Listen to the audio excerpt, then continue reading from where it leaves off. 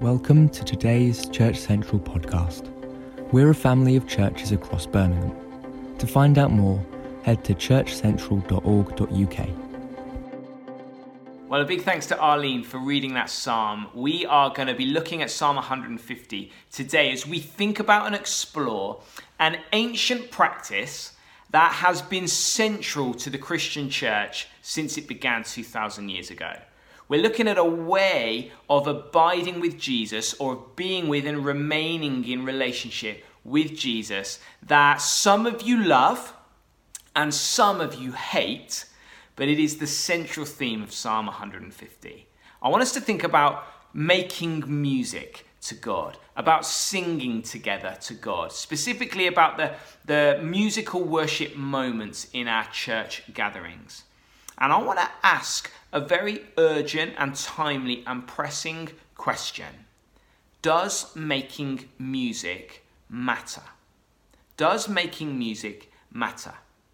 Now that is obviously an urgent and pressing question for us right now because, let's be blunt and honest, for the last 18 months that's been an area of church life that has been hard to do together, and though we love everything that our worship team have poured in to keep us singing in our own homes, it has been together and collectively something we've hardly been able to do at all. And yet, I would say that in many ways our community has survived, but even thrived in loving God and loving one another over the last 18 months. Whether it's the urgency of the pandemic that has forced us into action, but I feel like we've been deliberate in how we've done community. And I feel like we've seen people come in and be drawn in and to see something of the hope that we carry. And people have become new disciples of Jesus. Some of you watching this are new disciples of Jesus. In a time when we've not been able to do any of that singing together stuff that we used to give so much time to on a Sunday morning. And so, is it really that central to us as a church? Is it really that important? Is it really worth giving such a chunk of time to? Does it matter to us and to God that we make music? Now, whatever your instinctive, temperamental, knee-jerk reaction is to that, some of you miss it every day. And some of you are dreading being asked to stand up for Song 1 on the 5th of September. And however you fit into that spectrum, Psalm 150's answer is a resounding yes. Music still matters to us and to God. And to help you see that and to get that into us afresh, what I want to do is look at 8, so buckle in, I'll do my best to get us done by lunchtime. 8 reasons why music matters. From Psalm 150 and assorted other avenues into Scripture as well. Here's the first reason. Musical worship matters because it's about God. This psalm is pretty much the most pro-music bit of the whole Bible. It is obsessed with music, this psalm. It is in itself a song that is about making music, okay? And even though it has only 6 short sentences in it, it speaks of 8 different musical instruments very passionately. But you know, even in a song as obsessed with music as Song 150, music isn't the main thing in this song. God is the main thing. It starts with praise the Lord. It finishes with praise the Lord, praise the Lord. And in between, as it mentions all the different instruments, neither they, nor the sound they make, nor the genre that they fit into, nor the preferences that we have, nor how many times the instruments are played to do the chorus again at the end, nor any of these things, none of them are ultimate. But instead, they are all enrolled in a higher calling, which is the praise and worship of God. And so it isn't, trumpets are great, aren't they? It's praise him with trumpet sound. It's not, oh, I love a good lute. It's praise him with lute and harp, etc., etc. It's all about bringing praise and worship and glory and honor to God. And so it is when we gather in the church. The focus of a time of musical worship isn't music. The focus of a time of musical worship is not even worship. The focus of a time of musical worship is God.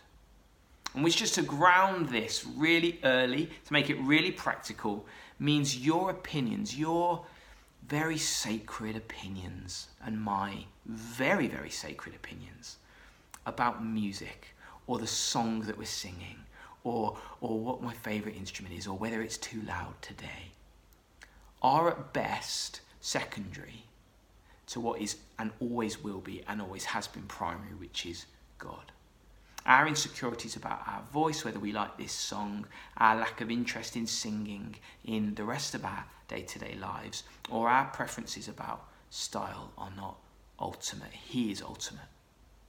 So we don't join in with musical worship because we like musical worship.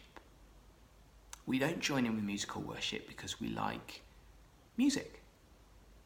We join in with musical worship wholeheartedly because we love God. Praise Him with trumpet sound. Here's the second reason it matters. It matters because it's about obedience. In this psalm and countless times through the Old Testament and the New Testament, bringing worship to God with songs and music and musical instruments playing is commanded by Yahweh. It is not suggested, for He is not our suggester in chief. It is not advised, for He is not our advisor in chief. It is commanded because He is our commander in chief. And so that is more than enough for us. If there was no other spiritual, relational, psychological, or physiological benefit to worshipping God with song, then just the fact that He said it, even if He only said it once, then it would be our greatest privilege to obey Him. But as it is, because He's a rational and kind and good and loving God, there are a million other reasons as well. Number 3, musical worship matters because it is about honor. Verse 3 says, praise the Lord with trumpet sound. Now, in Bible times, you might have noticed there's a lot of mentions of trumpets, okay? Just take 1 and 2 Kings, for example. There's so much reference to a new king being crowned and the trumpets are blown. Or a king arrives in a town and the trumpets are blown. It's like what they're saying when they sound the trumpets is, listen up, pay attention, a person of honor is arriving. And you need to stop what you're doing and realize that they are in town and they are worthy of your respect. And even in our irreverent culture today, we do this. The Queen arrives at a royal event, the trumpets are sounded, though they're not the ram's horns of yesteryear, sadly. The president visits and the trumpets sound. And even when it isn't trumpets and we're roping in other types of music, very often when a person who is meant to be seen as a big deal arrives, music strikes up. So think of a boxer walking to the ring and they have their entrance music. Think of even a C-list celebrity coming onto the Graham Norton show to promote their latest film, and the music strikes up. Now, how much more then than a C-list celebrity or a boxer walking to the ring should King Jesus receive honor and music and praise when He arrives in the church of God? And He will on that ultimate day, in the future day when He comes to rescue and judge and then redeem all of creation. It says in the Bible that that will be met with trumpet sound. The trumpets will resound when He arrives because He is coming and He is worthy of respect and honor and attention. But here's the thing, as the church of Jesus, we don't have to wait to that day. We don't have to wait till then to welcome Him and to announce His presence, because He dwells by the Holy Spirit in His church. And when we gather, He comes to walk among us. And so we let the music strike up, whether it's a trumpet, a ram's horn, Johnny Lee's acoustic guitar, or whatever else we can get our hands on. We make music to Him. We welcome Him with praise because it's about honor. Reason number 4, making music matters because it's about celebration.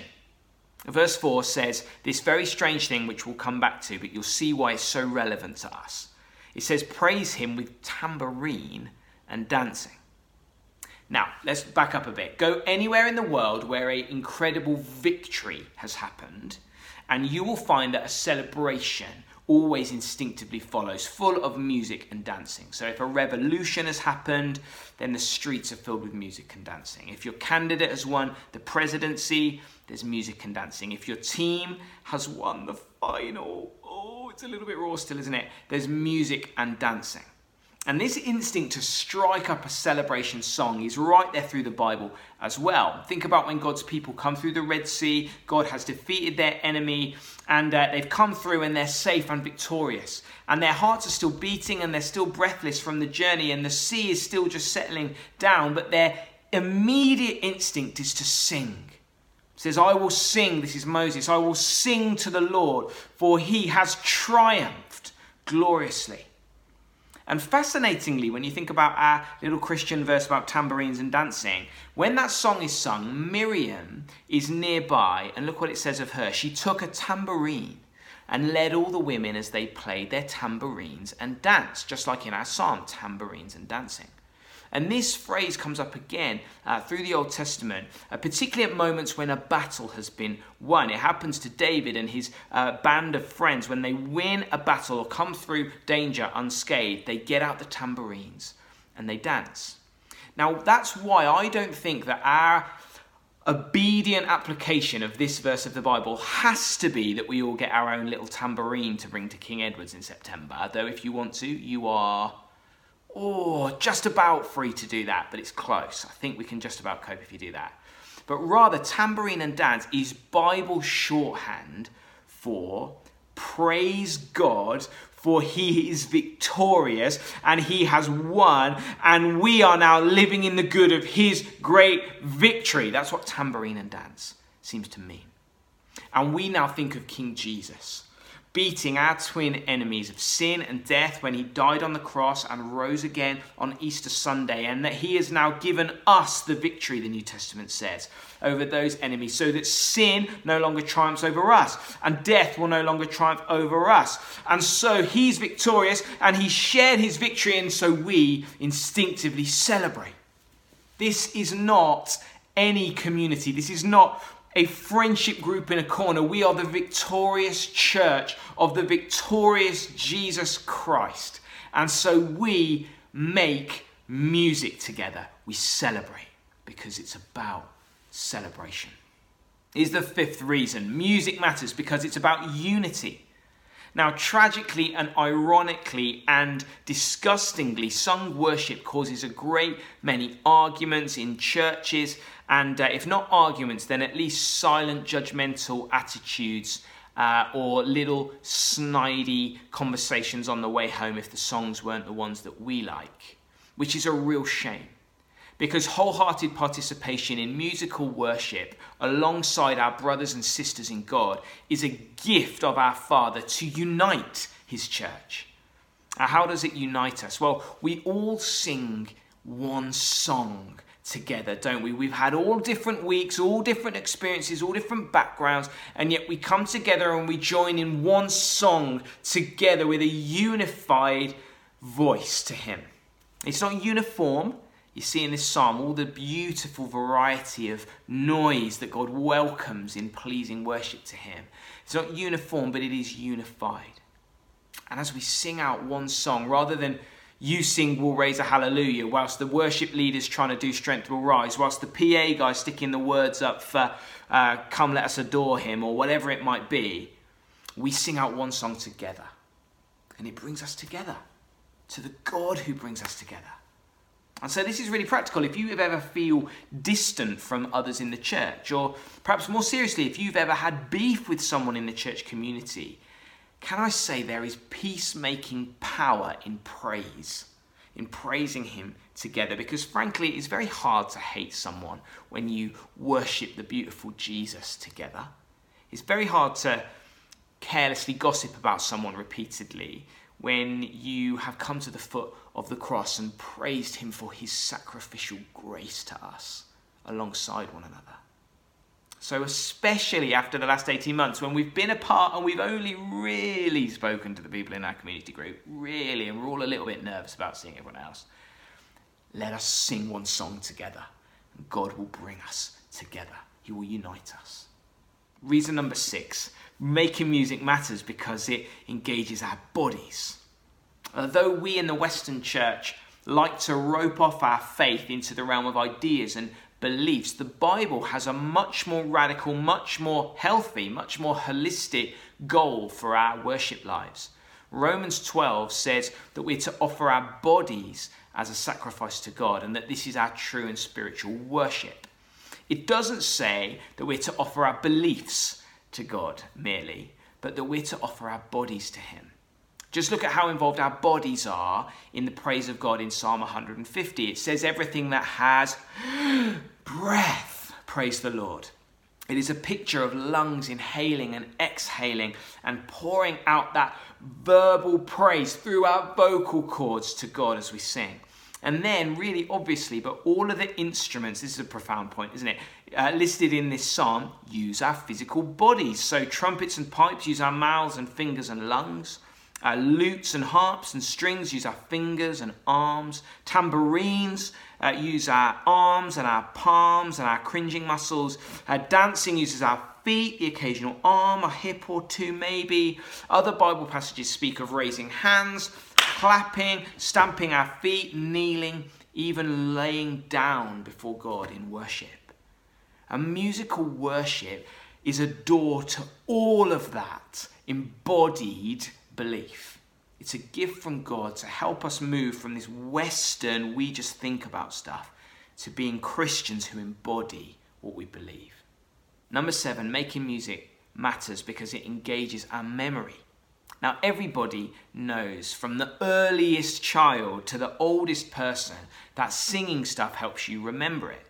It's why my grandma, when she was riddled with Alzheimer's, taking so much of her from herself and from us, yet whenever I drove her home to the care home, I would sing to her and she would come back. And it was always this standing joke that if we played music and certain songs and we got her singing, it was like it came back on and she was there with us again. She would remember because music engages your memory. It's why my little 2-year-old Rosie, who is not a deep biblical scholar, yet she is committed perfectly to memory the book of Numbers chapter 6 verses 24 to 26. Because though she can't understand a word of it, we have plonked that kid in front of YouTube enough times, playing The Blessing, that song that sings, "The Lord bless you and keep you," or as Rosie will sing to her little Peppa Pig toys, "The Lord bless you and keep you, and keep you." And she can't even say it properly, but she's learned scripture because it came to her in the form of a song. And that's, again, not a credit to us, that's a credit to YouTube and that song. What a discipleship tool we miss out on if we mumble or switch off when the songs bit is happening in church. I want to encourage you to invest in your future by singing God's truth into your memory. Number 8, making music matters because it engages our feelings. Now, some of you are nervous at the mention of feelings or emotions, and we don't want to be manipulative, and I know. But we all know that music engages a deeper part of us than just saying stuff does, right? It's why filmmakers, even when it's very obvious that there's a horror scene in the film, they play horror music to help your emotions catch up and to help you experience in a deeper way what it is that's in front of your eyes. And if there's a sad scene, there's a different type of music to give you that right emotional response to what you're looking at. And of course, I'm not saying that music on its own should be used to manipulate our emotions in a church service or to shortcut what God's doing by whacking a bit of cello in or something. But emotive music in the Bible is not a threat or a danger. It is a gift from God to us to help our hearts catch up and feel appropriately to what's in front of us, to Him and His goodness and His grace and His glory and His holiness. Music helps our feelings catch up with that. I'm going to give the final word on this to Yip Harburg, who has, other than the Lord Jesus, who's the name above every name, the best name ever. And he wrote the music to The Wizard of Oz, and he summarized the power of music like this. He said, "Words make you think thoughts. Music makes you feel a feeling, but a song makes you feel a thought. See what he's saying? Words, lyrics, they make you think thoughts, and that's good. And music in and of itself makes you feel feelings, and that's good. But the combination, when you add lyrics and truth to music, that makes you feel your thoughts. Beautiful idea, beautiful truth to experience. And if your love, your feelings, your emotions towards God have gone cold or dead or flat, can I encourage you, sing a song to him. Make music to him. Put truth and music together and watch your feelings begin to come alive again.